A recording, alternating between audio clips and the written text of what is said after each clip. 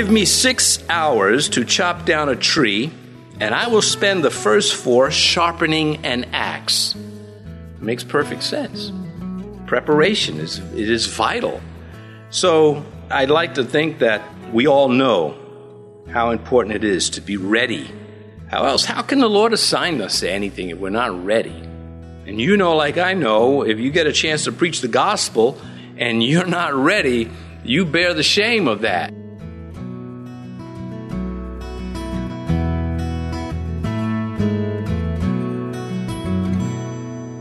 This is Cross-Reference Radio with our pastor and teacher, Rick Gaston. Rick is the pastor of Calvary Chapel, Mechanicsville. Pastor Rick is currently teaching through the book of 2 Kings. Please stay with us after today's message to hear more information about Cross-Reference Radio, specifically how you can get a free copy of this teaching. But for now, let's join Pastor Rick in the book of 2 Kings chapter 6 as he begins his message, Applying Grace. Applying grace is the theme that emerges from the page. There are many of them. What makes Christian grace different from every other type of grace that exists? It's our friendship with Jesus Christ. That's what makes the whole thing different. The motive, the love, the passion. In fact, when praying, I don't feel comfortable as a rule praying, "Oh God," because it's not personal enough, and I have a personal relationship, and that relationship is keenly expressed by the name Jesus. I pray to the Lord Jesus. I pray to Christ. I could certainly pray to God. I'm not at all saying that's not appropriate, but I am saying that we can go a little further, a lot further. For the Jew, it wasn't much different. They had not the name Jesus, but they did have Yahweh. It was to mark a personal relationship with the Creator.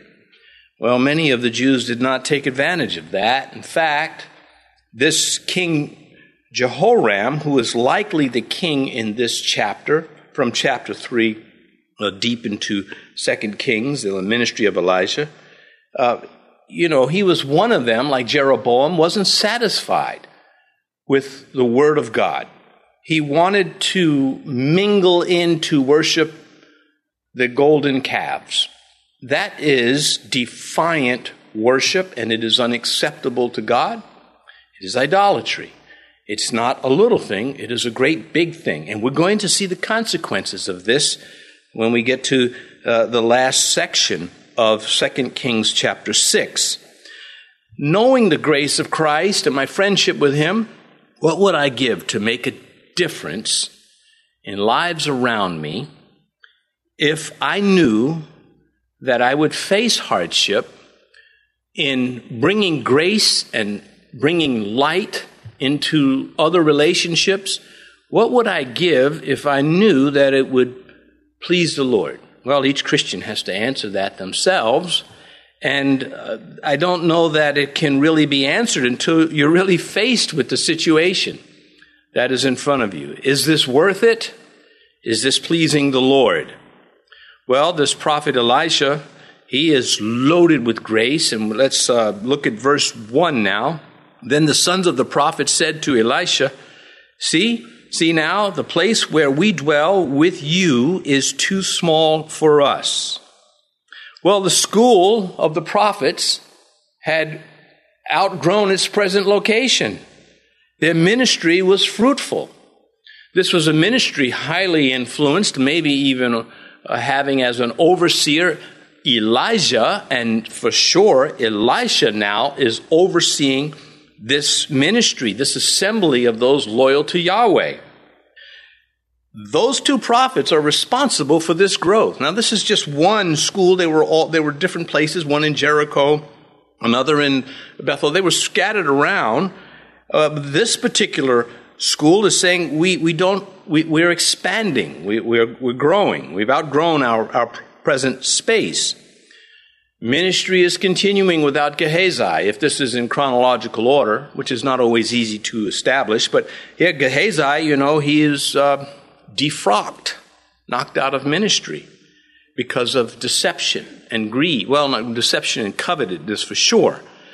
And so the ministry continued. The prophet continued to work like nothing happened. And that's a warning to all of us that Christ doesn't need us, but he would like us. He would like to have us. And so here's this remnant loyal to Yahweh, opposed to Jezebel's gods, opposed to calf worship, in the face of their own culture. In other words, their neighbors could be worshiping idols. They weren't giving in. They were not backing down. They stood their ground. This is not what we believe. This is what we believe, and you should believe it too.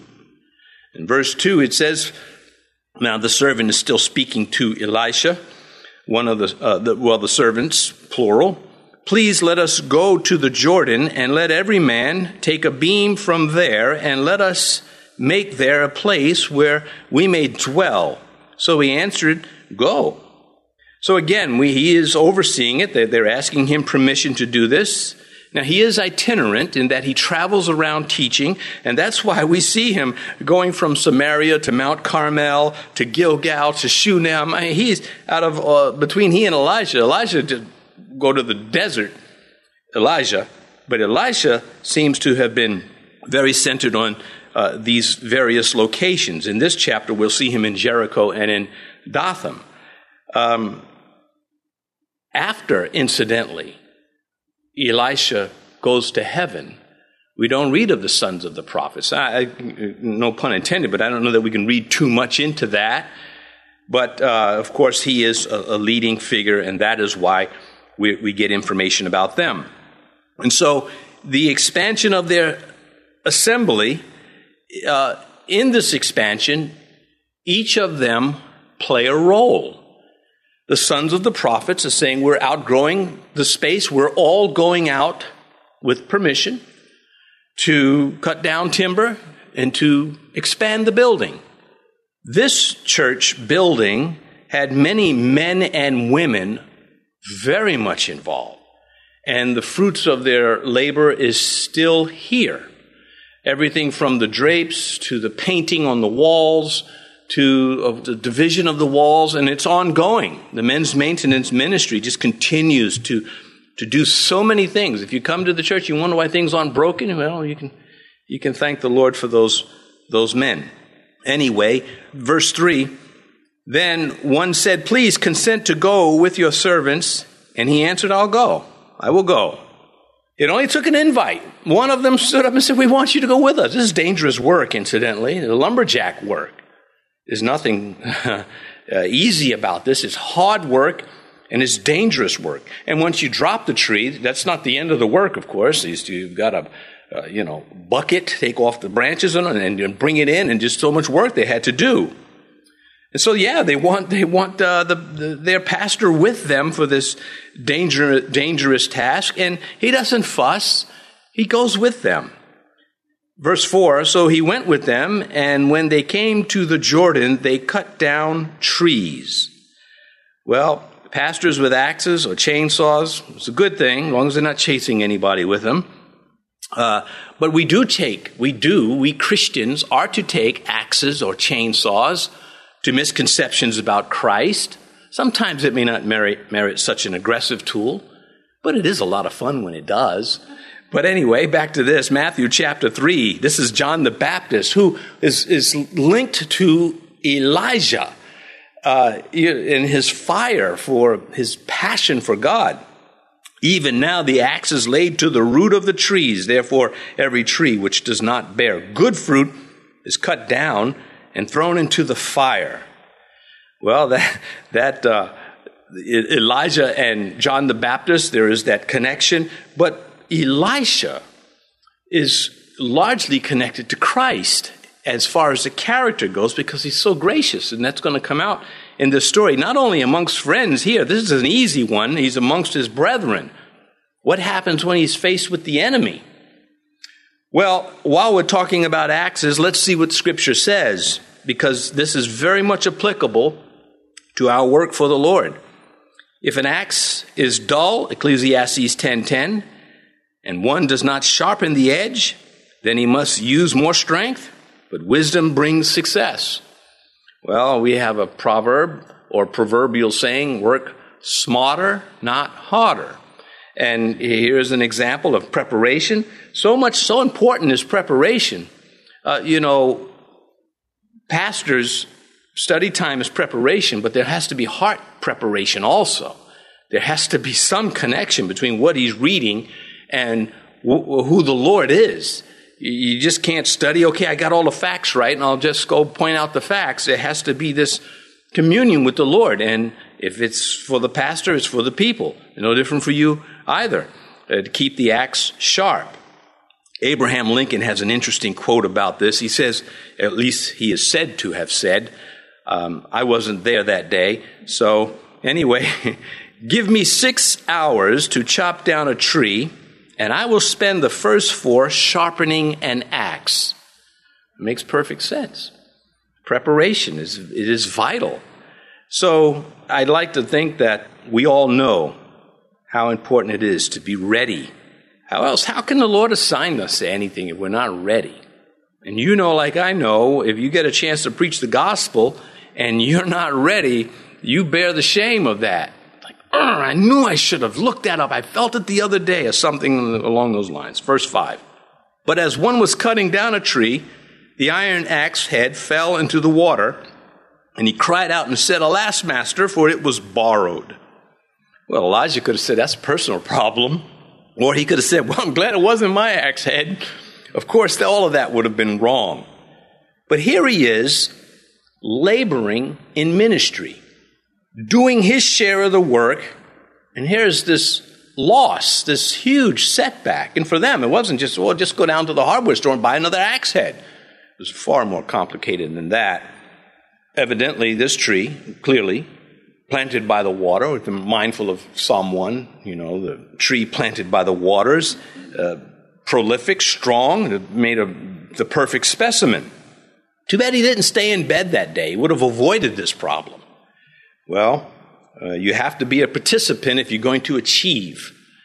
You've got to be ready, the sharpening of the axe, and you've got to participate, and you've got to apply. And he's doing these things, and then this happens. And again, it is a big deal.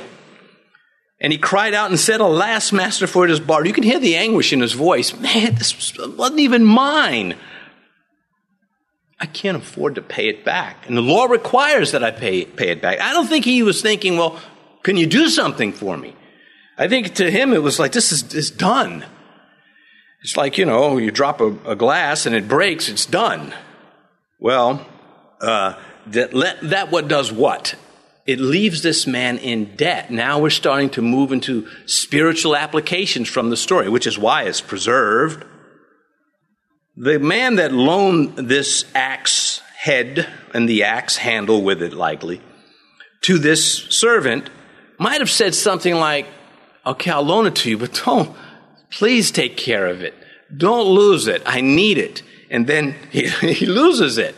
Through no fault of his own. He's serving God through no fault of his own, a mishap. And he is very mindful of that. Paul wrote, we give no offense in anything, that our ministry may not be blamed. Well, unlike remember the servant that went out and just found some mushrooms or gourds or something and said, I'm going to put these in the pot and we'll eat them. Didn't know what they were. Human error. That's not the case here. This is not human error. This is equipment failure. So, as he loses the axe, he's got to say to himself, great, right in the water. Why couldn't it just gone a few feet to the left and been in the leaves or something? Well, on the other side, you can say to him, well, cheer up. Thank God nobody was injured, because the law would require more from you. You'd be running to a city of refuge if you'd killed somebody with that flying axe head. The law demands payment for the axe. And if you had hurt someone, it would have demanded payment for that too. And had Elisha not been there, the axe would have been lost. The servant would have been in his state of debt. But when the man asked him, Elisha, whoever the man was, can you come with us? And he said, yes. I would like to think, from personal experience, that he felt led to go with them. He felt this, I need to be there. And now, here he is. As I mentioned, the axe would have been lost. Had Jesus not paid for our sins, then we would be lost. Well, that's kind of a lesson that's there on the surface. It's a good lesson because it's on the surface does not devalue the lesson. When I think about the lost axe head, I think about my lost soul. When I think about Elisha being there for the servant, I think about Christ being there for me. But there's so much more just in this paragraph. Verse 6, so the man of God said, where did it fall? And he showed him the place. So he cut off a stick and threw it in there and made the iron float. Believers hope to ask unbelievers, where did things go wrong for us? How did you become a sinner like me? This is an important question. In fact, when Adam sinned in the very beginning, we read in Genesis 3, verse 9, and Yahweh called to Adam and said, where are you? Well, Adam could have said, here I am lost in my sin. Of course, it didn't go that way. But the same question exists for every human being. God says to them, where are you? And we say, we're at the cross with Christ. But most don't. In fact, water baptism is the answer to that question. Water baptism is to say, here I am. I'm with the righteous now, those that are saved by the blood of the Lamb. It says here, and he showed him the place. Well, to receive God's mercy, we have to point to the place where the loss took place, where the disaster, the catastrophe happened. So he cut off a stick. Well, Elijah was moved by the Spirit to do this because Moses, his teacher, of course, time removed, looking through the scriptures, he would have known the story about Moses. And practically speaking, placing a branch upon the water put the prophet in agreement with Moses. By this act, he's saying, Moses did this, I'm doing this. Exodus chapter 15, verse 25. This is the Jews, they're out of Egypt now. They're out of water also. And they're out of grace. Because what do? They start bad-mouthing Moses right away. Which is understandable. It's like, what kind of leader are you? You bring us out here, we know we need water. So he cried out to the Lord, Exodus 15:25.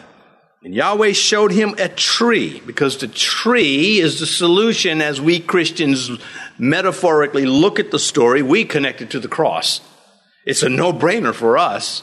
But it wouldn't be a no-brainer if we didn't have the rich teaching of the Scripture to get us there. We would never have figured this out on our own. It says in Exodus 15, when he cast it into the waters were made sweet. And there he made a statute and an ordinance for them. And there he tested them. Well, here is the prophet Elisha taking the branch and putting it into the water. Prophetically speaking, it speaks of Christ, and I think we know it. John chapter 4, no one can come to me unless the Father who sent me draws him, and I will raise him up in the last day. Well, this lost axe head is going to be raised up. So the Lord, our Lord Jesus Christ, he applied these Old Testament stories. He taught us how to use the Old Testament. Matthew chapter 12, verse 40, Jesus speaking, for as Jonah was 3 days and 3 nights in the belly of the great fish, so will the Son of Man be 3 days and 3 nights in the heart of the earth. He goes on to say in another place, as Moses was, lifted up the serpent, so must the Son of Man. So we're justified in looking at these events in the Scripture and making applications to our lives, the lives around us, our personal problems. They're very real. They affect our moods, and moods can get out of control and cause a lot of problems, or they can be, there's such a thing as a good mood too. And hopefully faith gets us there and holds us there. God knew every bit of the symbolism, and so do we. And so, to prove, or to make that point, to expand upon it, when you see a rainbow, you're seeing a statement from God. God says, when you see the rainbow, I see the rainbow. When I see the rainbow, I remember my promise to you. When you see the rainbow, we're on the same page, God is saying. I'm speaking to you. God says from the rainbow. We say to the unbeliever, you missed it. You missed out. You better get there or else it'll be too late, and you should have been there. And so Romans chapter 4, speaking about the faithfulness of Abraham, Paul says, now it was not written for his sake alone. This is not just for Moses, that it was imputed to him, but also for us. We share in these lessons. That's what he's saying. And it shall be imputed to us who believe in him who raised up Jesus, our Lord, from the dead. It's all connected. It all makes sense. I'm not going to be finished with that. I'm going to come back to that. Because the devil, so long as there's breath in us, he will not tire of challenging our belief in God's word, and he will do it by things flying off the handle and sinking out of sight. Are you still going to believe in God even if he doesn't raise the axe head out or not? My faith is not based upon what God can do at the moment or not. It's who he is. That's what my faith is based on. He doesn't have to do any miracle for me to believe who he is. That's what Jesus was telling Thomas. Blessed are those who don't see it and believe it. It says here, and he threw it in there. Metaphor and applications abound in this first paragraph. Well, the first meaning is that the prophet used wood to raise iron. That's the first meaning. He used wood to perform a miracle. It could have been just these two men knowing were there. It doesn't mean there was other witnesses there. It didn't have to be. But what is certain is there's a miracle taking place. And a miracle can only be explained a little bit, but enough. That little bit is enough. In the beginning, God created the heavens and the earth from nothing. That's a miracle. Man today is like the axe head. He slipped off the handle. He has fallen. He is depraved. He is lost in the river of guilt, and he is sinking into the mud. That stick, of course, speaks of the cross of Christ. And man today can rise from the waters of death and judgment by way of the cross of Christ. Now, of course, Elisha he wasn't factoring his mind more on Moses or just being led by the Spirit, one or the other, or both. We come and we see this with a fuller understanding of the finished work of Christ and his plan for salvation, and we have no excuse. Can't miss the point. Regardless of what problems won't go away in your life, the point stands. And it stands in the face of the devil. And faith defies Satan. And faithlessness, the kind that worships idols, for an example, it defies God. Well, you pick which one. Which side are you going to be on? So, man can rise from the waters. He can be placed back on the handle. He can be put to use again. He can be put back on the handle he flew from to God's purpose so that God can use him. He can be used by God for the work of the kingdom of heaven. What an honor. Doesn't feel like that, though, and God doesn't seem to be answering my prayers, but it's there, and I know it, and you do too. Lost souls are still at the bottom of the Jordan River, metaphorically speaking. They're still underwater. They're still in over their heads, in need of Christ, who lifts up whatever is lost by way of the cross. And so John chapter 12, verse 32, Jesus said, and if I am lifted up from the earth, will draw all peoples to myself. And there he is again, applying a lesson from the Old Testament. Christ didn't have to take a sermon. He could just make one statement on a verse and it'll last forever. What use is a cutting tool at the bottom of the river lost in the mud? What use is it to God? None.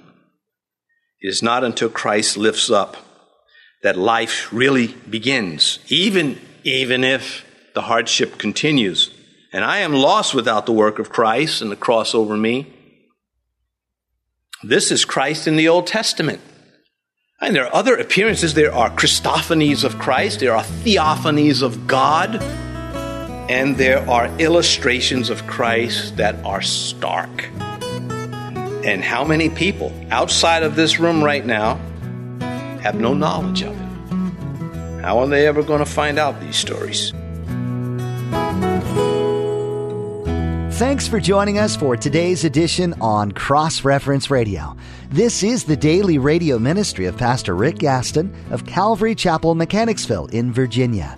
We trust that what you've heard today in the book of 2 Kings has been something to remember. If you'd like to listen to more teachings from this series, go to crossreferenceradio.com. Once more, that's crossreferenceradio.com. We encourage you to subscribe to our podcast too, so you'll never miss another edition. Just go to your favorite podcast app to subscribe.